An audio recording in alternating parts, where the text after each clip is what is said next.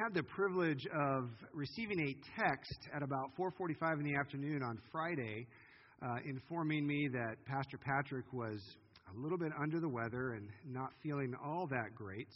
I realized that I was in for it because as much as I've been preparing for sermons and I have sermons prepared, what he asked me to do was prepare something on the gospel. I mean, we're approaching Easter, we're approaching Resurrection Sunday, looking at Good Friday, looking at the cross, looking at the death, burial, and resurrection of our Lord and Savior Jesus Christ. I realized that I don't really have a gospel message prepared as much as I would like. And then it dawned on me, but wait a minute, I'm teaching through Romans with the college group.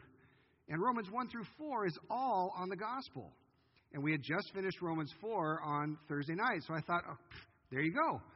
We're going to take a tour of Romans 1 through 4 this morning. So if you have your Bibles, go ahead and open them up to the book of Romans, this great letter that Paul wrote about the gospel.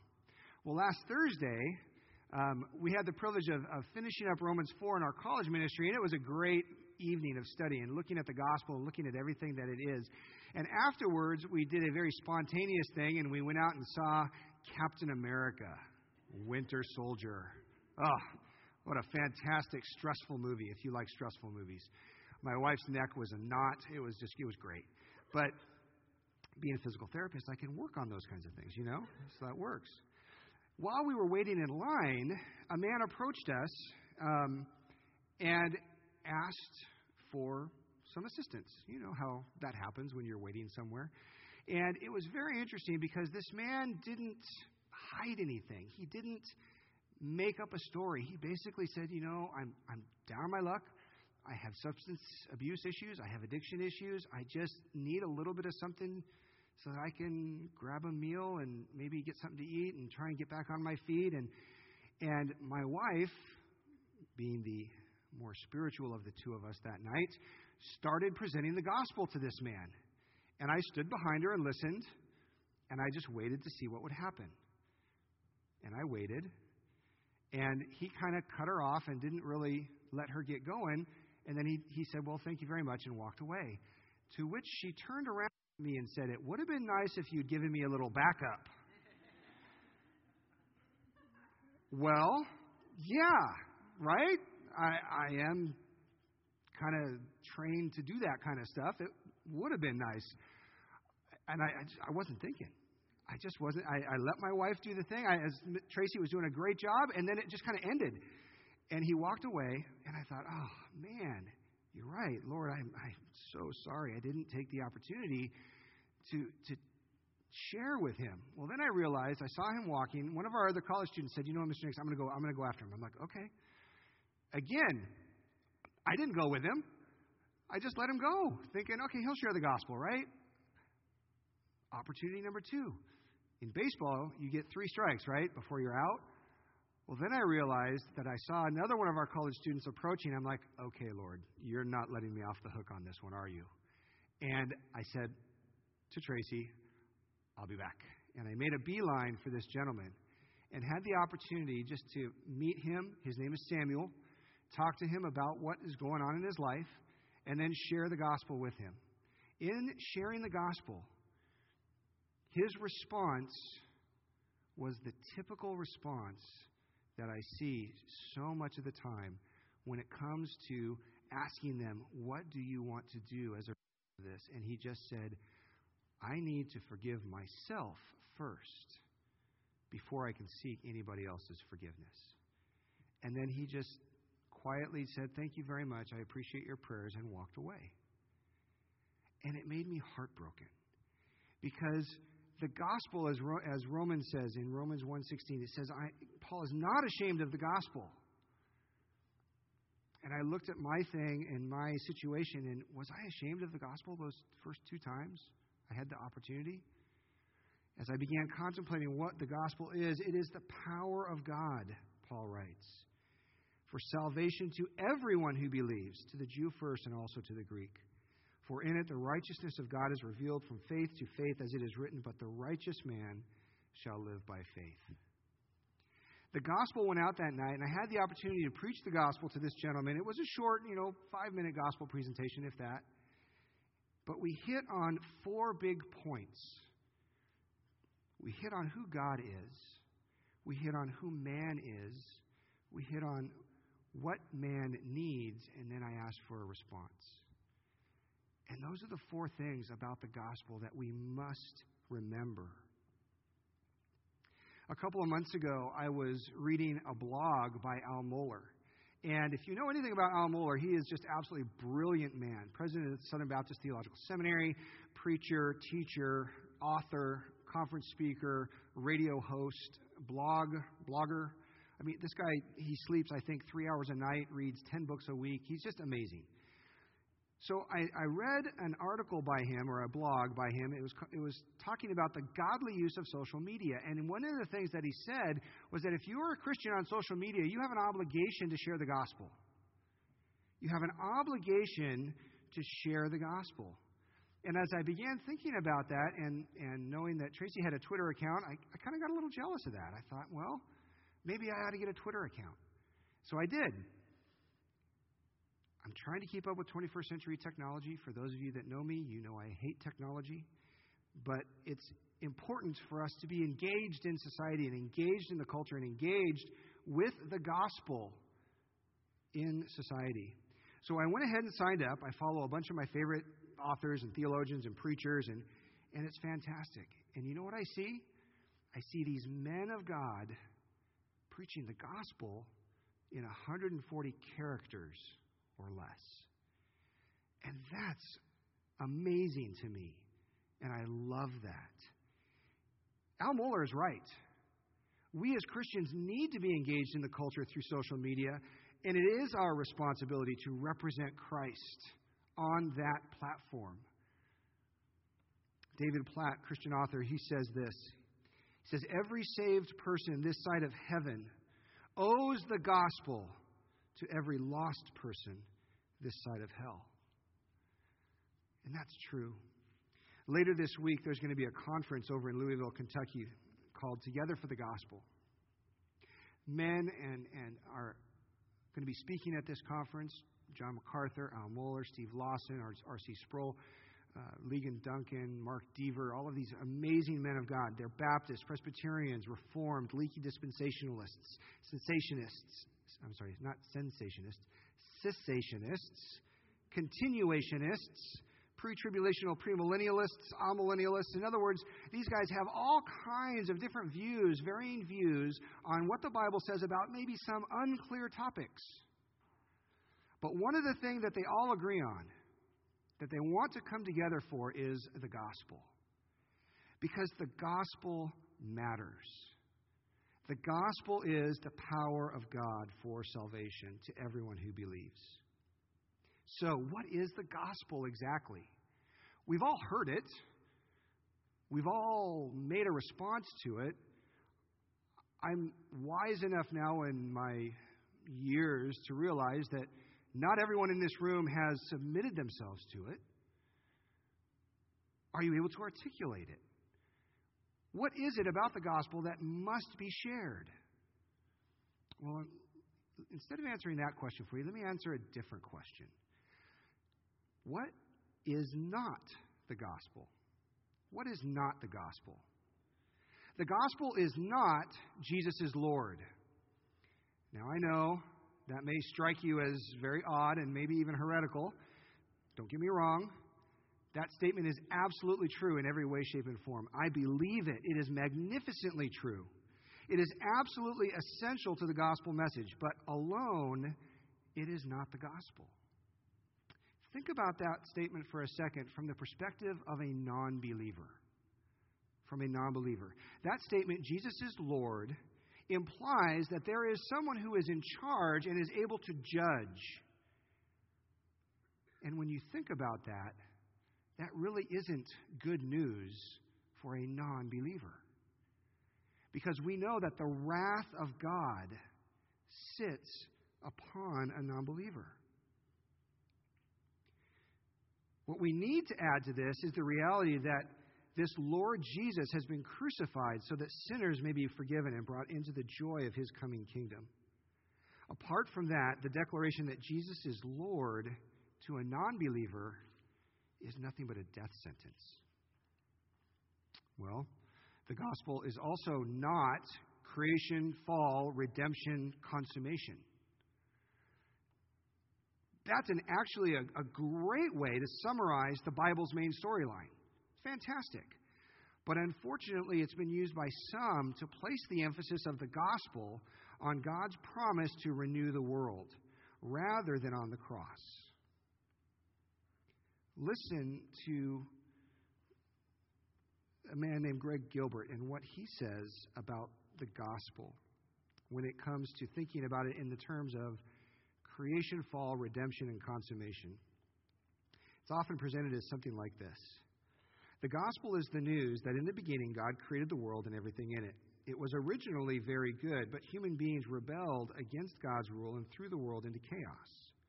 The relationship between humans and God was broken, as were people's relationships with each other, with themselves, and with their world. After the fall, however, God promised to send a king who would redeem a people for himself and reconcile creation to God once again. That promise began to be fulfilled with the coming of Jesus Christ, but it will finally be completed or consummated when King Jesus returns. Everything in that paragraph is absolutely true, and I believe everything written in that paragraph. But it is not the gospel. Where is the cross? Where is repentance? Where is faith and belief? It's not the gospel. If Jesus is Lord is not the gospel, and creation, fall, redemption, consummation is not the gospel, there's one more thing that's also not the gospel, and that is cultural transformation. Cultural transformation is not the gospel. The idea of seeing culture transformed through the work of Christians seems lately to have captured the minds of many evangelicals. Think World Vision. What just happened at World Vision? What did they do in making an announcement to change their hiring practices to the name of Christ? How did that affect evangelicalism over the last week? How does that redeem the culture? The most fervent appeals are for people to join God in his work of changing the world rather than to repent and believe in Jesus. The Bible's storyline is said to pivot on the remaking of the world rather than on the substitutionary death of Jesus. And that is not the gospel. That is not even Christianity. That's moralism. So then what is it? Well, many people have been asked, and there were several descriptions that I wanted to read to you. And just listen to these descriptions of what people wrote when they asked, what is the gospel? The good news is God wants to show you his incredible favor. He wants to fill your life with new wine. But are you willing to get rid of your old wineskins? Will you start thinking bigger? Will you enlarge your vision to get rid of those old negative mindsets that hold you back? What does that sound like? Sounds like the prosperity gospel. How about this one? Here's the gospel in a phrase. Because Christ died for us, those who trust in him may know that their guilt has been pardoned once and for all. What will we have to say before the bar of God's judgment? Only one thing. Christ died in my place. That's the gospel. Not bad. Not bad. How about this one? The good news is that God's face will always be turned toward you regardless of what you have done, where you have been, or how many mistakes you've made. He loves you and is turned in your direction, looking for you. Well, what about the passages in the Scripture that talk about God's wrath? What about the passages in the Scriptures that talk about God's judgment? What about those? Well, what does Scripture say about the gospel?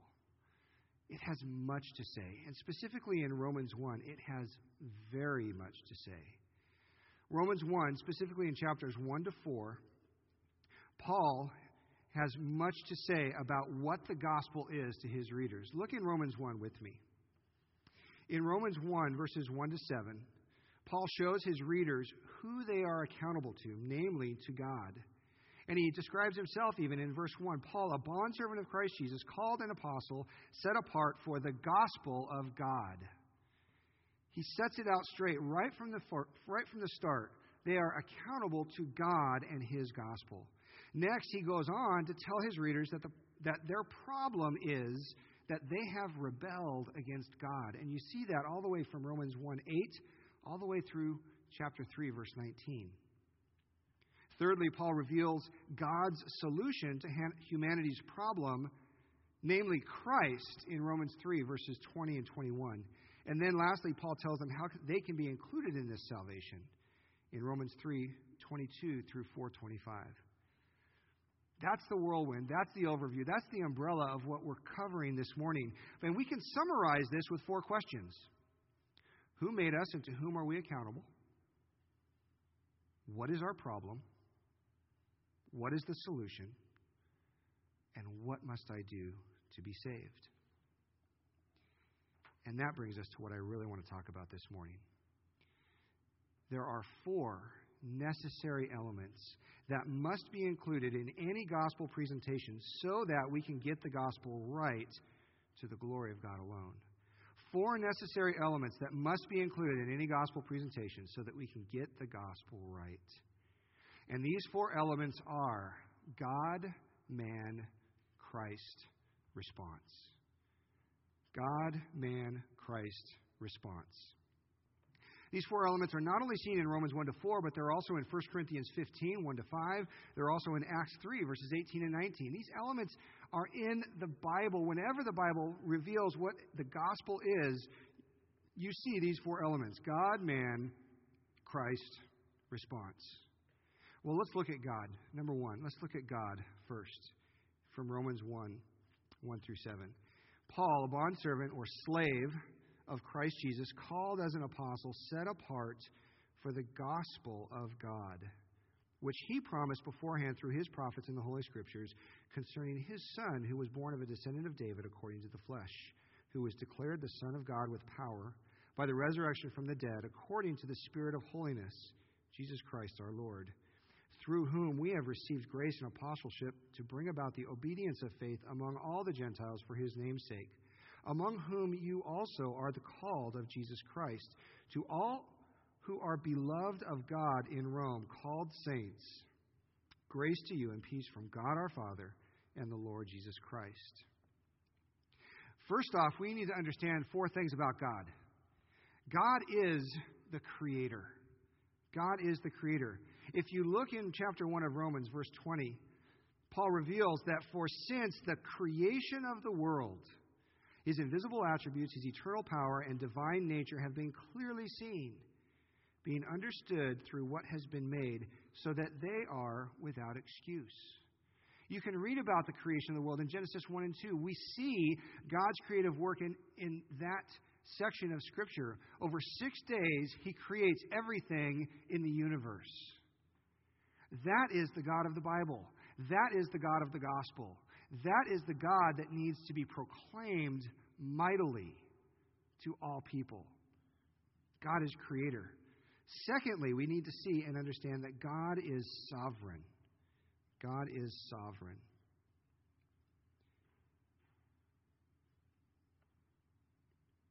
Verse 21, for even though they knew God, they did not honor Him as God nor give thanks. But they became futile in their speculations, and their foolish heart was darkened. Professing to be wise, they became fools and exchanged the glory of the incorruptible God for an image in the form of corruptible man and of the birds and 4-footed animals and crawling creatures.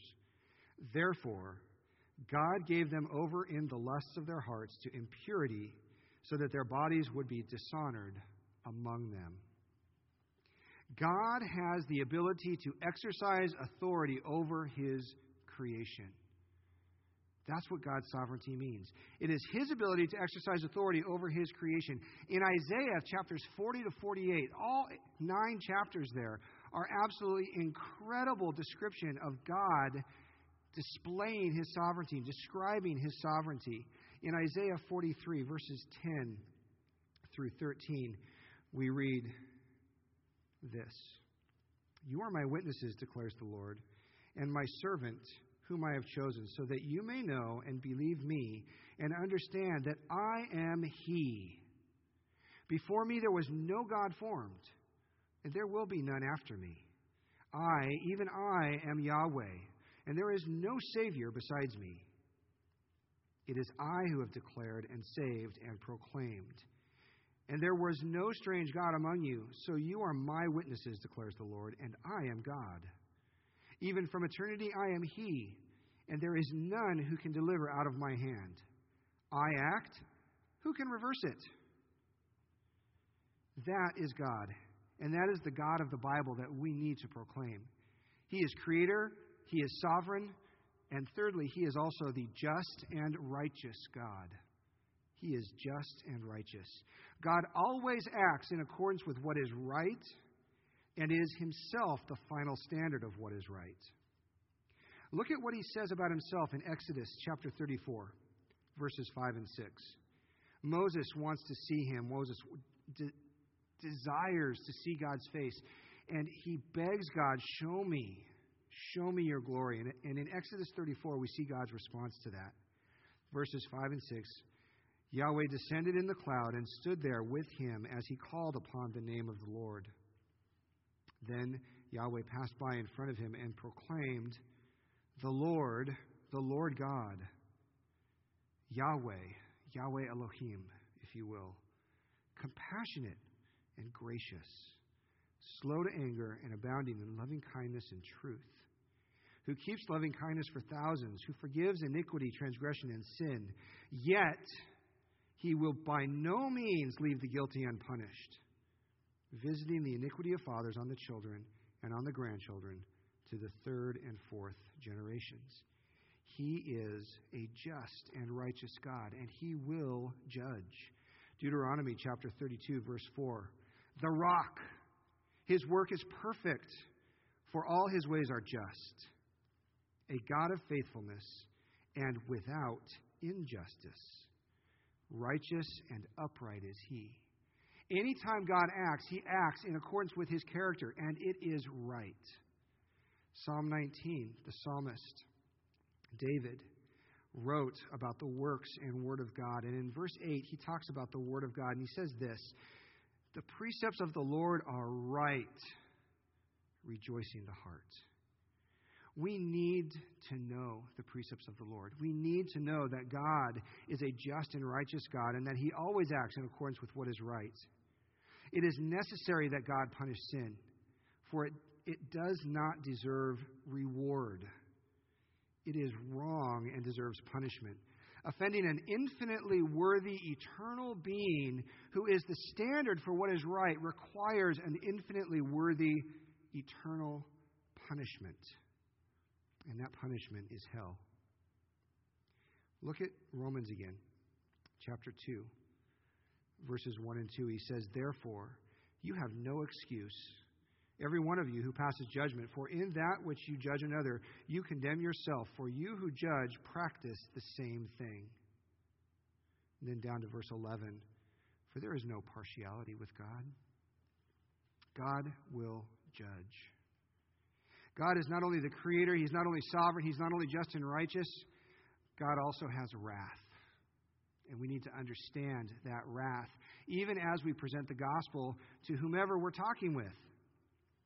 Look at Romans 2:5.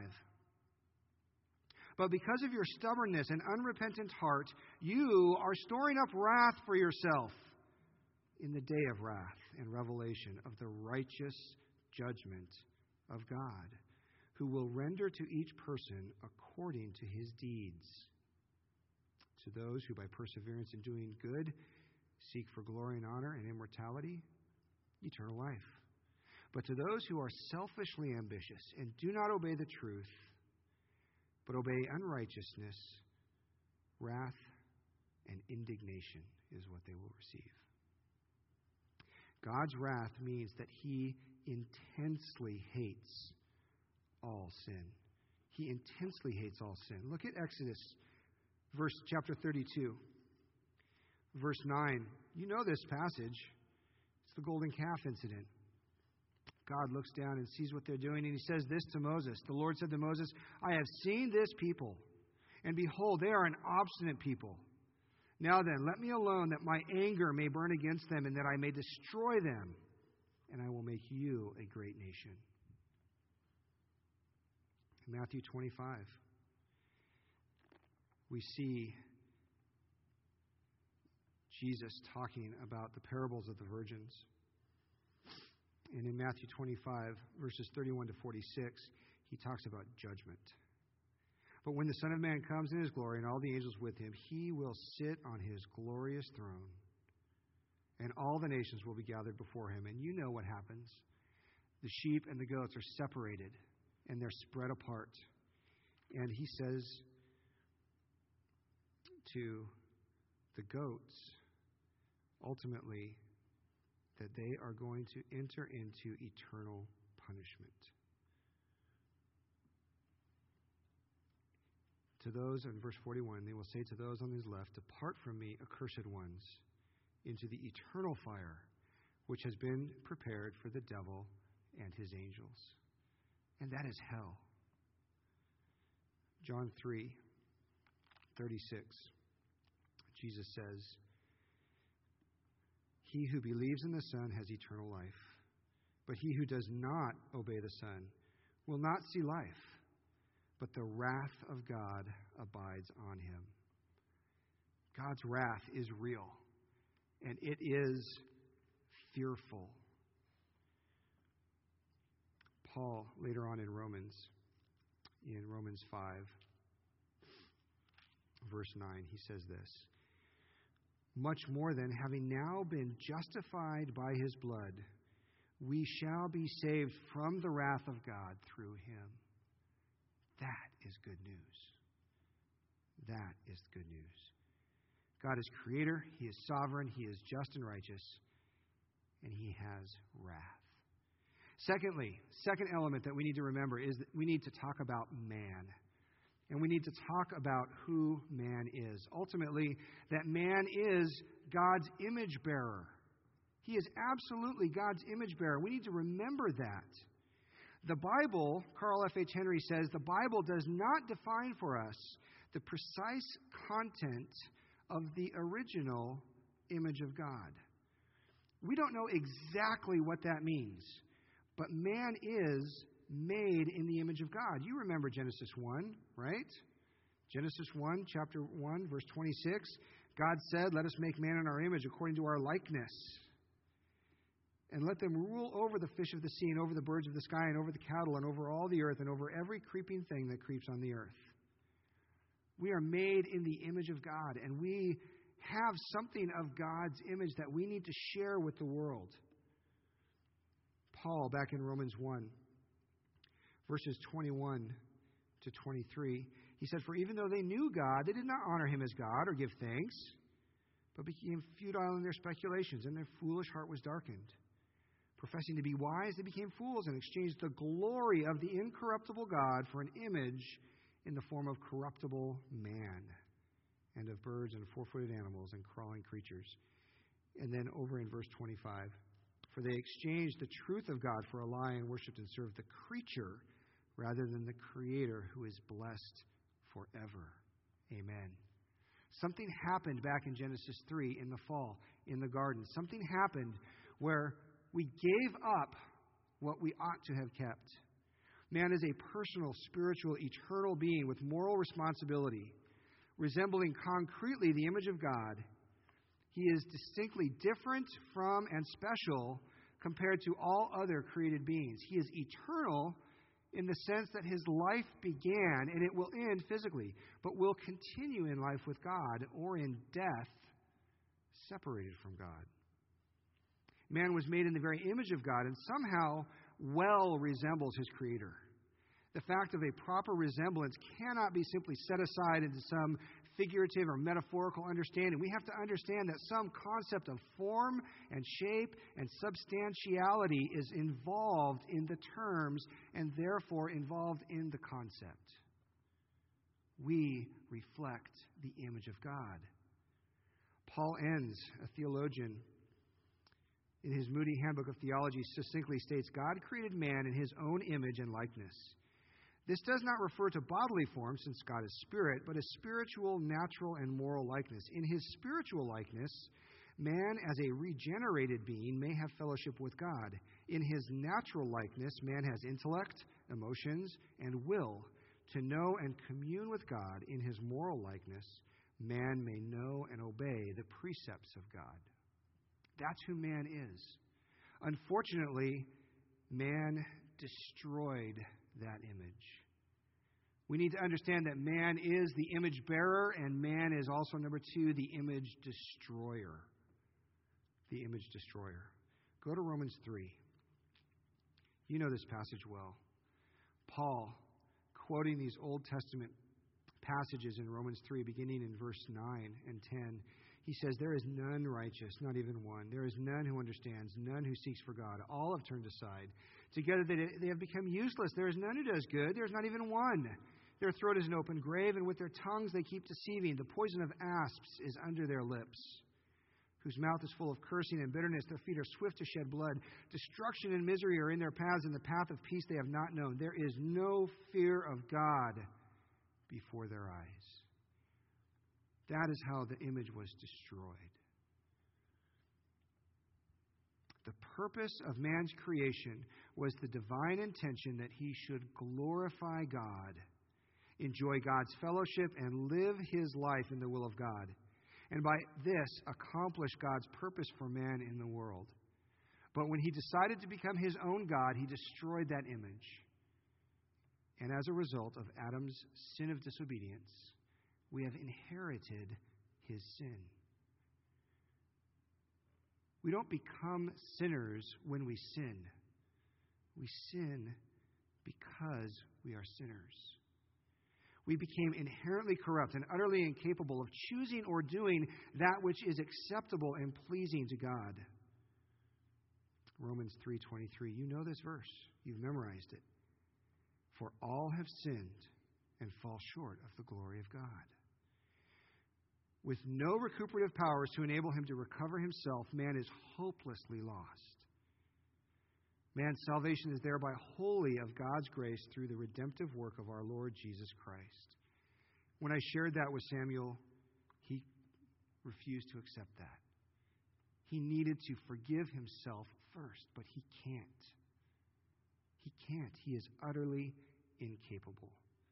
The consequences of Adam's sin have been imputed or transmitted or placed upon all men of all ages, with Jesus Christ being the only exception. Thus, all men are sinners by divine declaration, by nature, and by choice. Apart from Christ's redemptive work, man is under the judgment of God. And the people that you talk to, when you share the gospel, need to understand the judgment of God, the wrath of God. They are hopelessly and totally separated from God. They are spiritually dead. They're hostile to God. They're blinded by Satan. They're held captive to do the will of the prince of the power of the air. They are powerless to overcome sin's hold on this life, unable to understand the things of God, unable to please God, unable to walk in God's way, and incapable of living a spiritually fruitful and meaningful life. If we were to stop there, is that good news? No, it's not. Thanks be to God for Christ. So when we understand the gospel, we need to understand who God is. We need to understand who man is. And thirdly, we need to understand Christ. Number 3, the third element that we need to know is Christ. All I have is Christ and nothing else. Romans 3, verses 20 and 21. Because of the works of the law, no flesh will be justified in his sight. For through the law comes the knowledge of sin. But now, apart from the law, the righteousness of God has been manifested. Who is the righteousness of God? Our Lord and Savior, Jesus Christ. The righteousness of God, the righteousness of God has been manifested, being witnessed by the law and the prophets, even the righteousness of God through faith in Jesus Christ for all those who believe. For there is no distinction. Now we need to understand some things about Christ. Let me go through this quickly. 5 things you need to understand about who Christ is so that you can tell them this good news about Christ. First off, He is the God-man. Christ is the God-man. You know the verses. John 1:1, in the beginning was the Word. The Word was with God, and the Word was God. Verse 14, the Word became flesh and dwelt among us. And we saw His glory. Glory as of the only begotten from the Father, full of grace and truth. Jesus identifies Himself this way in John 8:58, John 10:30. And then later on, John writes another letter that says, those things that we have seen and we have heard, we testify about. That the Word became flesh, that the Word dwelt among us. We have seen Him, we have heard Him, we have touched Him, and we are witnesses for Him. Christ is the God-man. Second thing you need to understand about Christ is that He is the Messiah. He is the anointed one of God. In Luke 1, when the angel is visiting Mary, verses 32 and 33, we read, He, Jesus, will be great and will be called the Son of the Most High, and the Lord God will give Him the throne of His father David, and He will reign over the house of Jacob forever, and His kingdom will have no end. He is the anointed one. He is the Messiah. John 18:36. Jesus answers Pilate during his trial. He says, my kingdom is not of this world. If my kingdom were of this world, then my servants would be fighting so that I would not be handed over to the Jews. But as it is, my kingdom is not of this realm. He is the Messiah. He is the Lord. He is the Savior. He is the anointed one of His kingdom, and He will rule. Number 3, He also suffers for His sheep. John 1, verse 29, when John the Baptist recognizes Jesus and reveals Him to his followers, he says, the next day that he saw Jesus coming to him and said, behold, the Lamb of God who takes away the sin of the world. And what are we talking about when he says He's taking away the sin of the world? Paul tells us what he's talking about a little bit more clearly in Galatians 3. Galatians 3, verses 13 and 14, Paul writes, Christ redeemed us from the curse of the law, having become a curse for us. For it is written, cursed is everyone who hangs on a tree, in order that in Christ Jesus the blessing of Abraham might come to the Gentiles, so that we would receive the promise of the Spirit through faith. We also read it again in 2 Corinthians 5:21. Paul writes again, He, God, made Him who knew no sin, He made Jesus sin on our behalf, so that we might become the righteousness of God.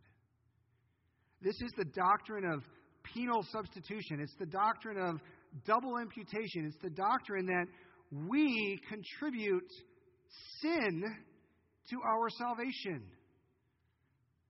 And and yet what we receive is Christ's righteousness. We give sin and we receive Christ's righteousness. What kind of an exchange is that? That doesn't make sense. And yet that is the great exchange that was made on our behalf. Our sin for Christ's righteousness. Peter writes in 1 Peter 2, verse 24, He Himself bore our sins in His body on the cross, so that we might die to sin and live to righteousness. For by His wounds you were healed. And then later on in the next chapter, in chapter 3, verse 18, he writes, For Christ also died for sins once for all, the just for the unjust, so that He might bring us to God, having been put to death in the flesh, but made alive in the Spirit. But you know what? That doesn't end there. Christ is not dead. He is not hanging on the cross still. He is living. Christ is the God-man. He is the Messiah. He suffers for His sheep, and He is living. A couple of weeks from now, we're going to be able to celebrate Easter, and we're going to be able to say together, He has risen. To which you will respond, He has risen indeed. In Luke, when the women go to the tomb, the angel says, why are you looking for the living among the dead? Don't be here. He's alive. Romans 8, Paul again. Romans 8, verse 33. Who will bring a charge against God's elect? God is the one who justifies. Who is the one who condemns? Christ Jesus is He who died.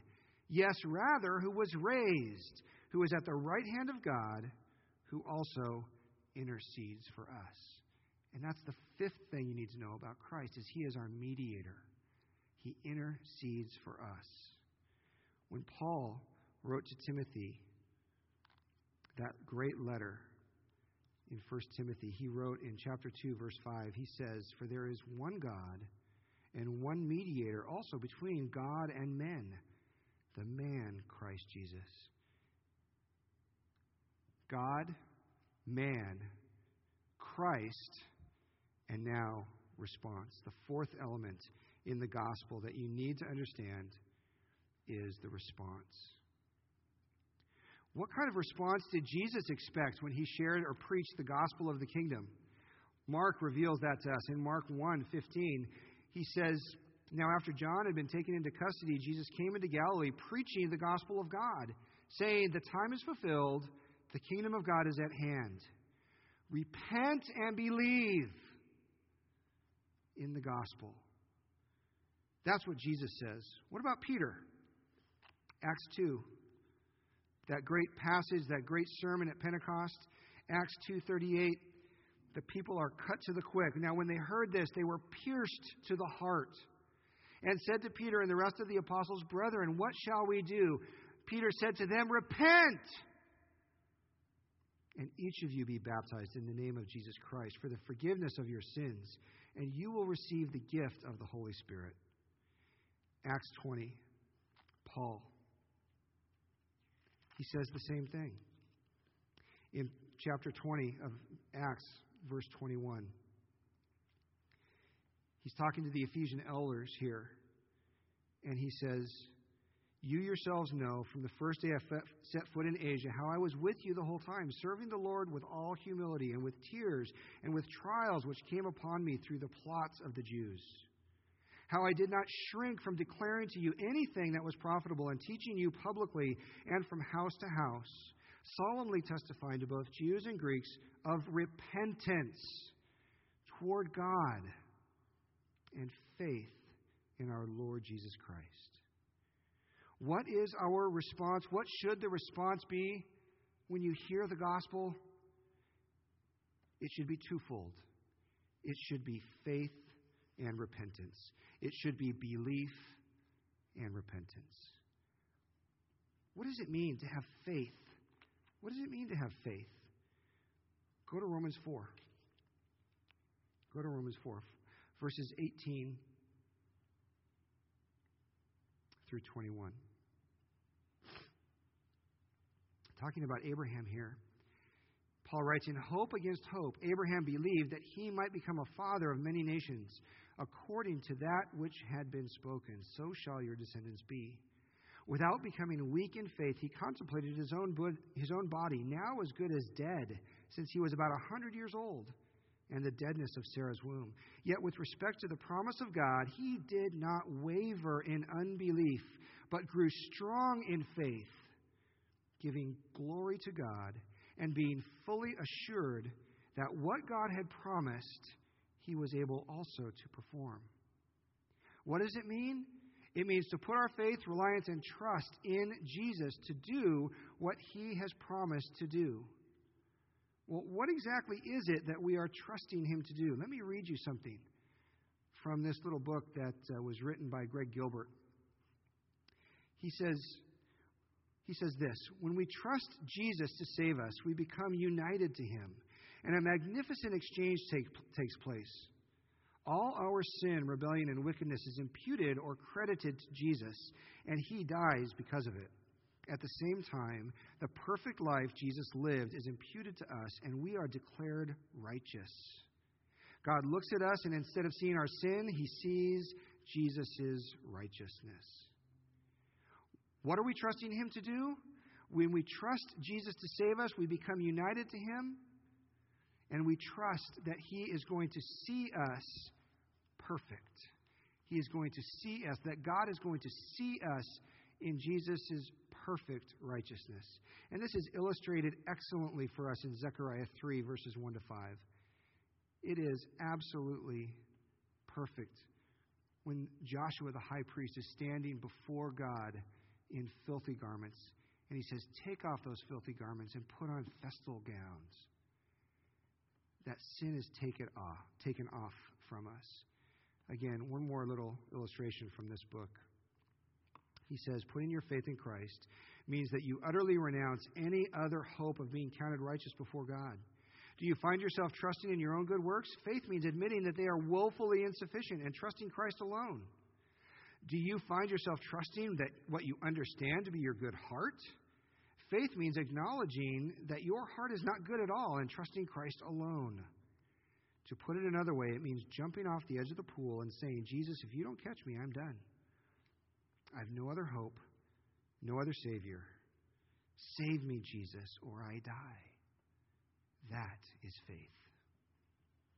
Repentance is the flip side of that coin. If repentance is turning to Jesus, relying on him for salvation, if faith is turning to Jesus and relying on him for salvation, repentance is the flip side of the coin. It is turning away from sin, hating it, and resolving by God's strength to forsake it, even as we turn to him in faith.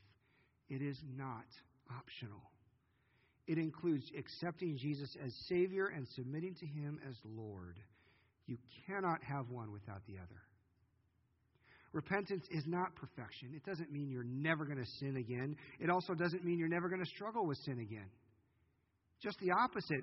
Repentance is real change with real fruit. Thomas Watson, that great Puritan, says of repentance, I shall show what gospel repentance is. Repentance is a grace of God's Spirit whereby a sinner is inwardly humbled and visibly reformed.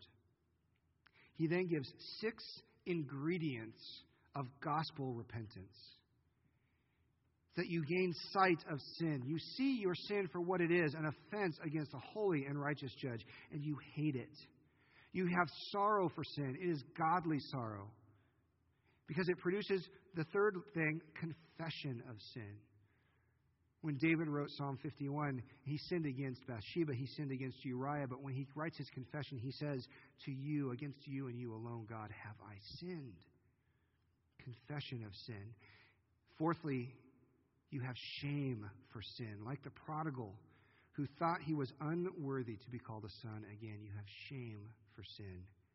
That develops into a hatred for sin. You hate what sin is. You hate what it does in your body. And it develops then a turning from that sin. That's true repentance. So, what is the gospel?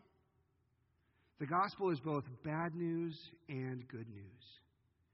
God is your creator and judge. You were created in his image to represent him, but you sinned against him, destroying that relationship, placing his wrath upon you, being deserving of hell. The good news is that Jesus died on the cross so that sinners like me and you may be forgiven of their sins if they will repent of their sins and believe upon and trust in the finished work of Christ alone for their salvation. That's the gospel. We're going to have an opportunity to celebrate the Lord's table this morning. And as I pray, we're going to pray for that time and pray for us. Pray that this message hits home and that we live the gospel every day and preach it to ourselves on a daily basis. And at the end of my prayer, I want you guys just to stay quiet, keep your head bowed and your eyes closed, and just spend some time with the Lord, confessing sin, repenting, so that you can come before him and participate in the Lord's table with a pure heart and with clean hands. Let's pray. Father, we thank you so much for allowing us the opportunity to know you, to know your Son, to believe and trust in Christ alone for our salvation. Lord, I ask that you would affect us and help our affections to be on Christ alone. That we would understand our salvation is accomplished in Christ alone, in his completed work on the cross exclusively. You are the Creator God. You are sovereign, and your justice is perfect. Your wrath is on all of those who are in rebellion. And man is infinitely unworthy of your grace. And yet you sent your Son, Jesus Christ, to die that perfect death on the cross in our place, to be our substitute. That you penalized him and blessed us. Lord, help us.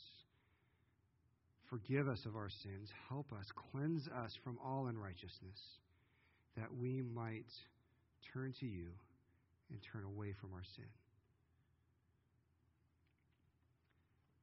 Go ahead and spend some time with your Savior as you contemplate what we're going to be doing together as we approach the Lord's table.